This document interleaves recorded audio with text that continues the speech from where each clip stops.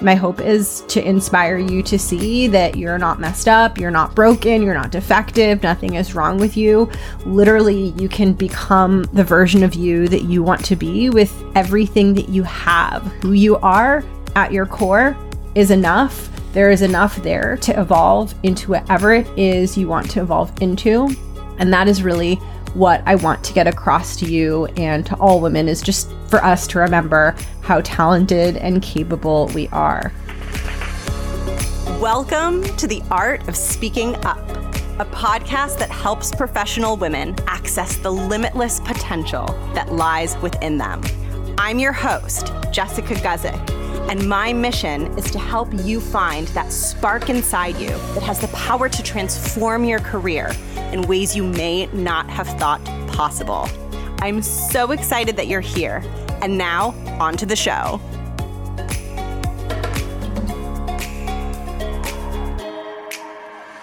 Welcome to the podcast. Oh my goodness. I am so excited to share this week's episode with you. I have been working on this forever. Oh my goodness. Okay. I haven't even introduced myself. Hello. My name is Jess. I'm the host of this podcast. I'm a career coach for women. I'm here to help you build confidence. I went on my own journey when I was in my corporate career of finding my voice and building confidence. I really struggled with self-confidence, as you're going to hear about in this episode. And that is why I do this podcast and I do the coaching work that I do, is to help you find your voice and grow your confidence. The reason that I'm all fired up and excited about today's episode is because I'm sharing a personal essay, a piece of writing that I have written that I have literally been working on forever. So I started writing this and I got blocked and I got stuck. And then this was like a year ago. And then I picked it back up and I started writing it more. And then it evolved into something else and became a different episode, which I will link in the show notes, called quote unquote normal women. And it was a personal essay about me grappling with feeling like defective and not normal. And I never actually completed the original personal essay that I had been trying to write for so long. For some reason, it was like blocked or like stuck within me. But it is called So Tell Me About Yourself Phobia, with So Tell Me About Yourself in quotation marks. And it's about an experience that I had in my corporate career where whenever I would get asked, so tell me about yourself at a networking event or a job interview, that question would send me into a tailspin of insecurity. It was such a sensitive, like, hair trigger for me to hear people ask that question. And the essay that I'm sharing with you in today's podcast episode is all about why.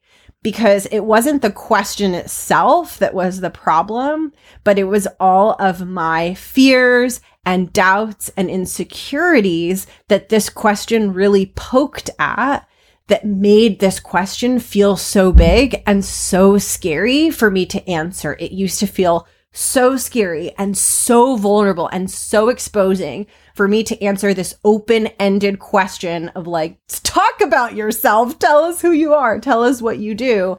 And this is an essay about my experience with that question. And my hope is that you might see parts of yourself in my experience and in my story.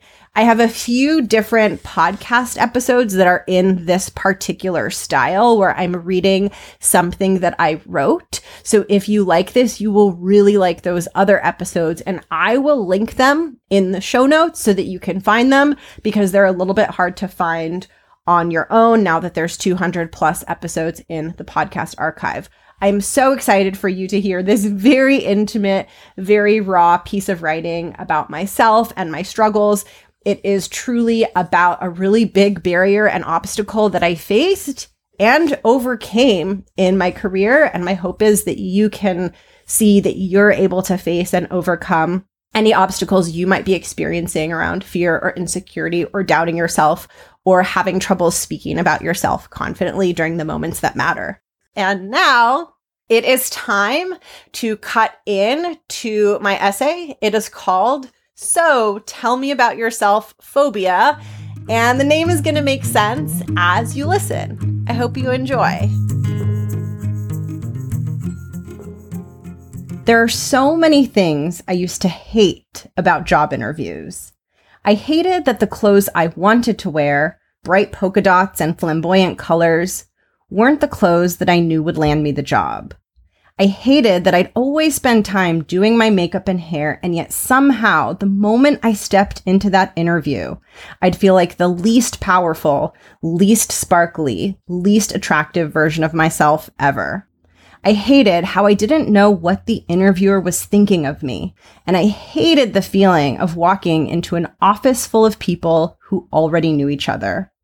I hated knowing that I was the outsider, who may or may not be invited back in.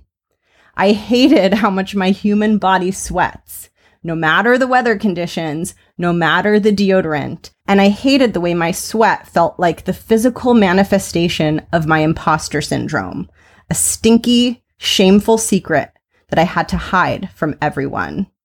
I hated so many things about job interviews, but there was nothing I hated more than being asked this one dreaded question. So, tell me about yourself. This question sounds innocent on the surface, doesn't it? It sounds harmless, unassuming, and so very casually open-ended.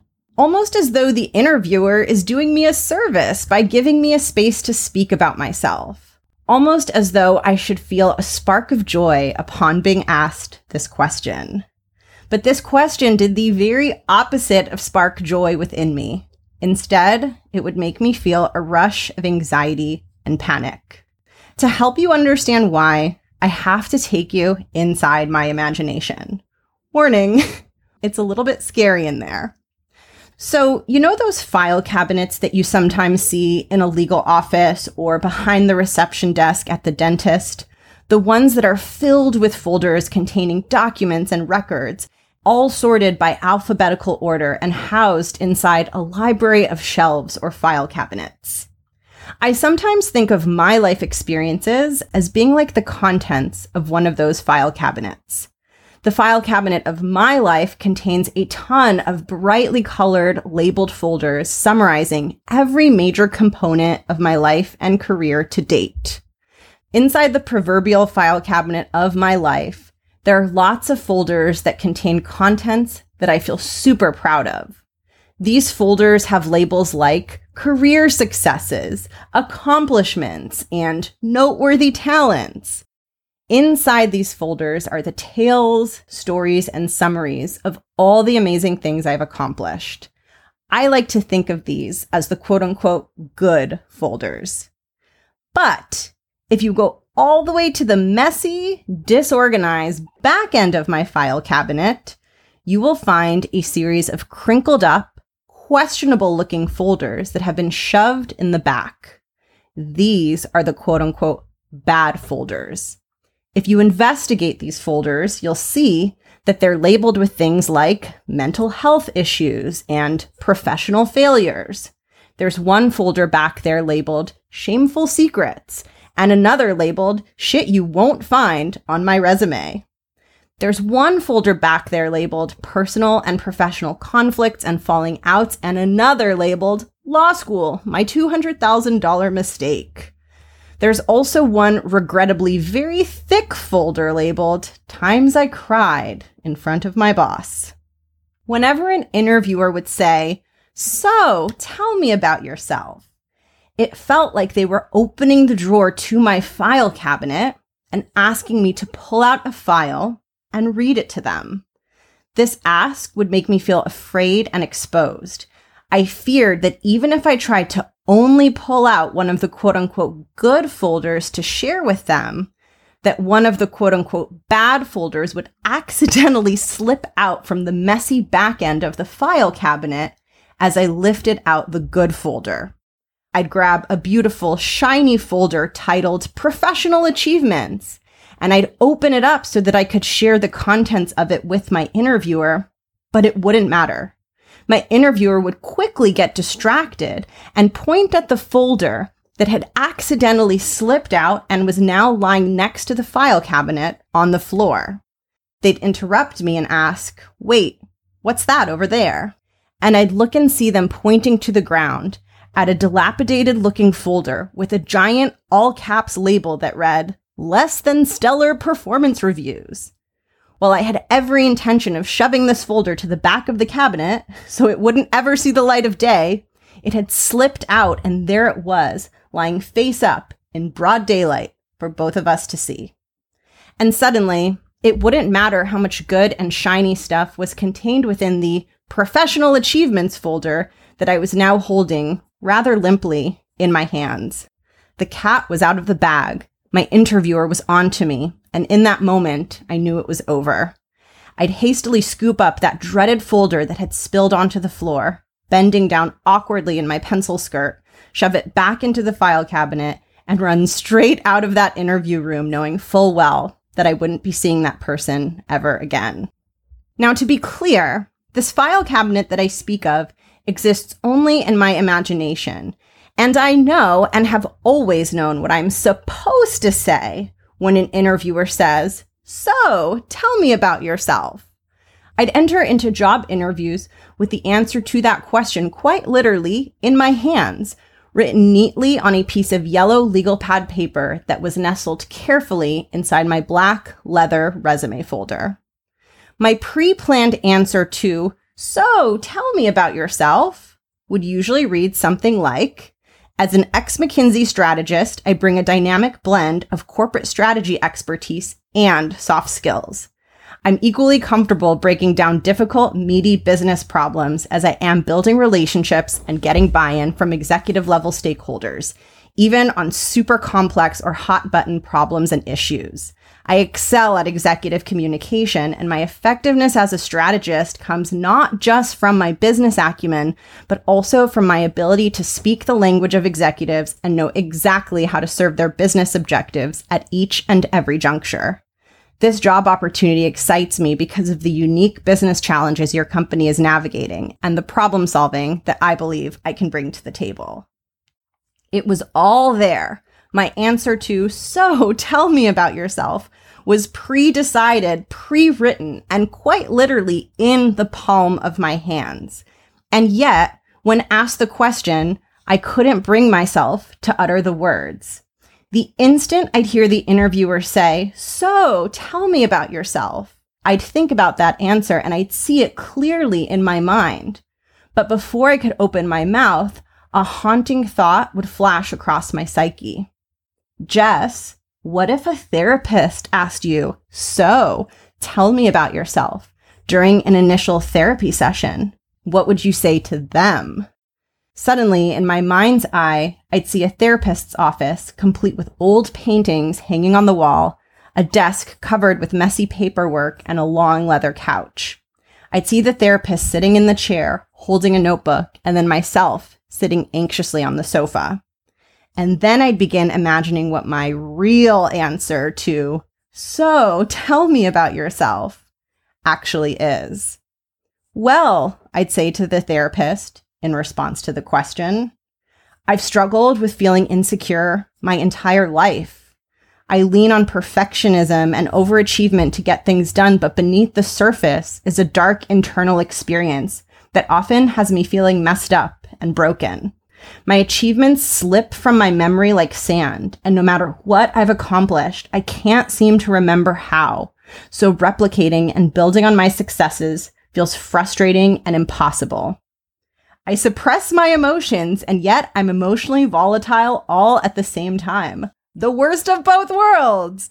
I compartmentalize until I can't anymore, and then I explode, sometimes at work. I call in sick on days I'm not actually sick, but just on days when my internal psychological landscape feels too broken and fragile, and I can't bring myself to face the world around me. I've done therapy before, but it didn't seem to work. I've never been formally diagnosed, but I think I have either ADHD, OCD, GAD, PTSD, CPTSD, or possibly all of them, but definitely some of them. I beat myself up constantly to the point where it interferes with my ability to execute. And sometimes if I get harsh feedback or get put on the spot or have to speak to a big group of people, my body falls into a trauma response. So yeah, that's a little bit about me. As I reflect on my imaginary therapist's office answer to, "So tell me about yourself," I feel awestruck by how different my two answers to this question are. I look up at my interviewer, wondering, do they know just how wide the gap is between my two different answers to this question? And in that moment, it doesn't matter how prepped or ready I was with my original answer. I had memorized it line for line. I knew it inside and out, but none of that mattered. And in that moment, all I feel is the internal turmoil and overwhelm of trying to answer a question that pokes and prods at my deepest insecurities. As I clutch that leather resume folder in my hands, I feel my two very different answers to the "So tell me about yourself" question fighting against one another. And it is a messy, bloody battle. My powerful, positive answer, the one that's written inside my black leather folder, throws the first punch. Tell them how talented you are. But then, bam, my therapist's office answer strikes back with a painful blow. Oh, you mean lie to them? My good answer, bloody and tired, makes a second attempt. You're not lying to them. You're telling them exactly what they need to know about you. And then my therapist's office answer takes another aggressive swing. Imagine if you told your interviewer the real answer to this question. You would never get the job. As these two stories duel inside my mind, I become increasingly aware that my interviewer is waiting for me to give an answer, and I start to feel a sense of panic and urgency. I know I need to move forward, but the internal battle between the two stories has me feeling paralyzed and stuck. The fight between them continues to escalate, and I can see that it isn't going to end anytime soon.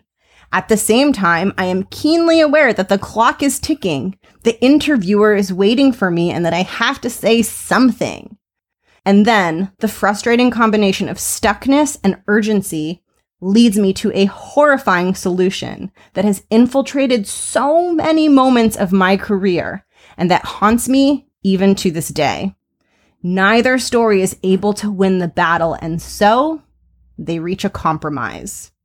And out of my mouth comes a dulled, muted, old, and dusty-sounding version of the powerful story that I had scribbled on that piece of yellow paper so diligently the night before.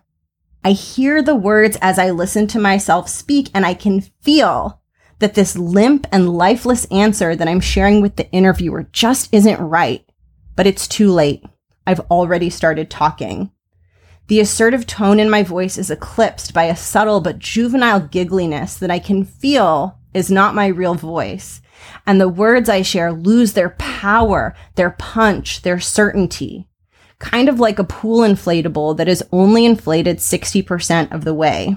It sort of resembles the real thing, but there is a sadness, an emptiness, a droopiness to it. Well, I say to the interviewer, I'm strong at strategy and the people side. I love sinking my teeth into a complex business problem, and I'd love to bring that to your company and team. And then there's a painful pause, which there should be, because my answer lands like a stale glass of wine. I'm certain my interviewer is silent because they are waiting for more, because they know, and I know, that what I just shared doesn't contain much of anything at all. If pieces of paper felt emotions the way humans do, I'm certain that the yellow paper inside my black leather folder that had my beautiful answer written on it was weeping silently, tears streaming down the page and smudging the ink until it became unreadable.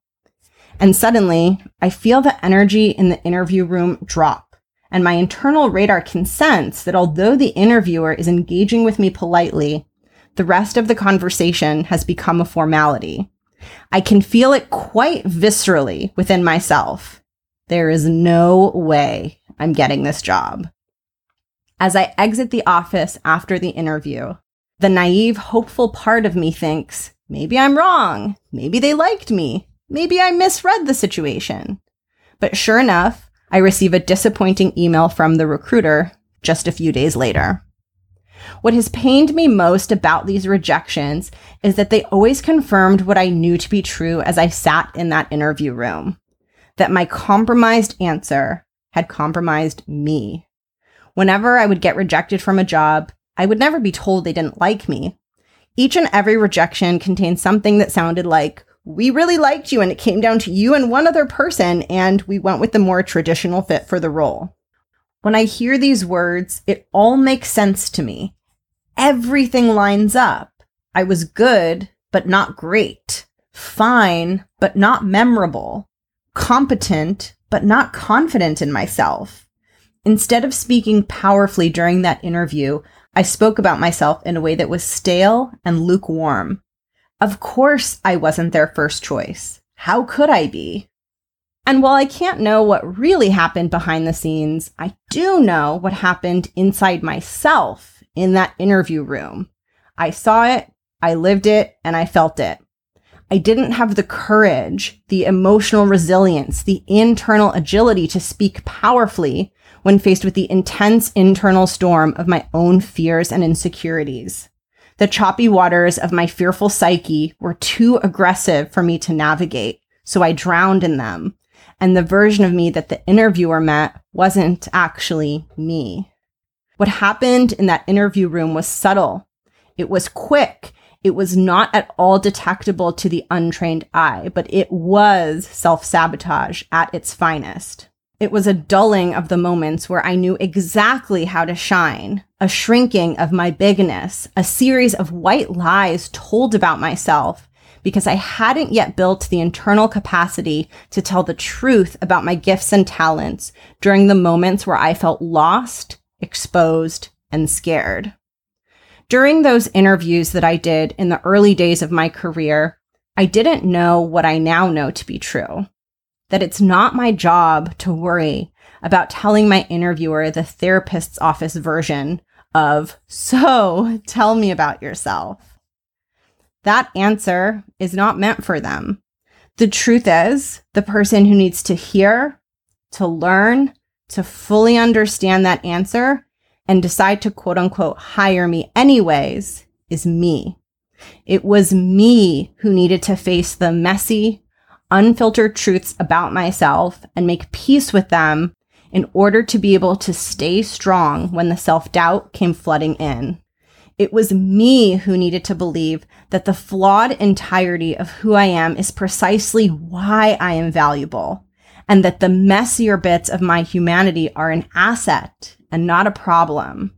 It was me who needed to understand that in the file cabinet of my life, the bad folders don't need to be shoved to the back and that they actually play a very important role. They do a delicate dance, a sort of balancing act with the good folders. Kind of like a delicious soup or stew. The spices that make it taste hearty and rich do not taste good on their own. Black pepper does not taste good if you eat it plain. Cumin, gross. Garlic powder, offensive. That pumpkin spice mixture that people go so nuts over, disgusting if you eat it by itself. And yet, when we season with these spices, our food is better, richer, tastier. What is harsh and offensive when consumed on its own is often the most important component of the dish. The contents of my quote-unquote bad folders and the flaws that I contain as a human are the spices inside the file cabinet of my identity and my life. And while I know it is not a good idea to inhale them by the tablespoon, I also know that if I get rid of them, then I lose all the flavor, all the deliciousness, and all the notes and sensations that make me who I am. Now when I get asked, so tell me about yourself, I answer in a way I feel proud of. Not because I've eliminated my fears and insecurities, but because I hold them closely and dearly within myself. I see their value, and I feel much more at peace with the entirety of who I am, bad folders and all. And when that internal psychological storm of fear and insecurity tries to drown me, I swim. I see the storm coming, I grab my goggles and my flippers, and I do my best to move in sync with those scary, aggressive waters. Yes, it is hard. Yes, it is tiring, and it makes my muscles ache. Yes, it is much easier when I don't have to swim through a raging storm. But every time I swim, my muscles get a little bit stronger.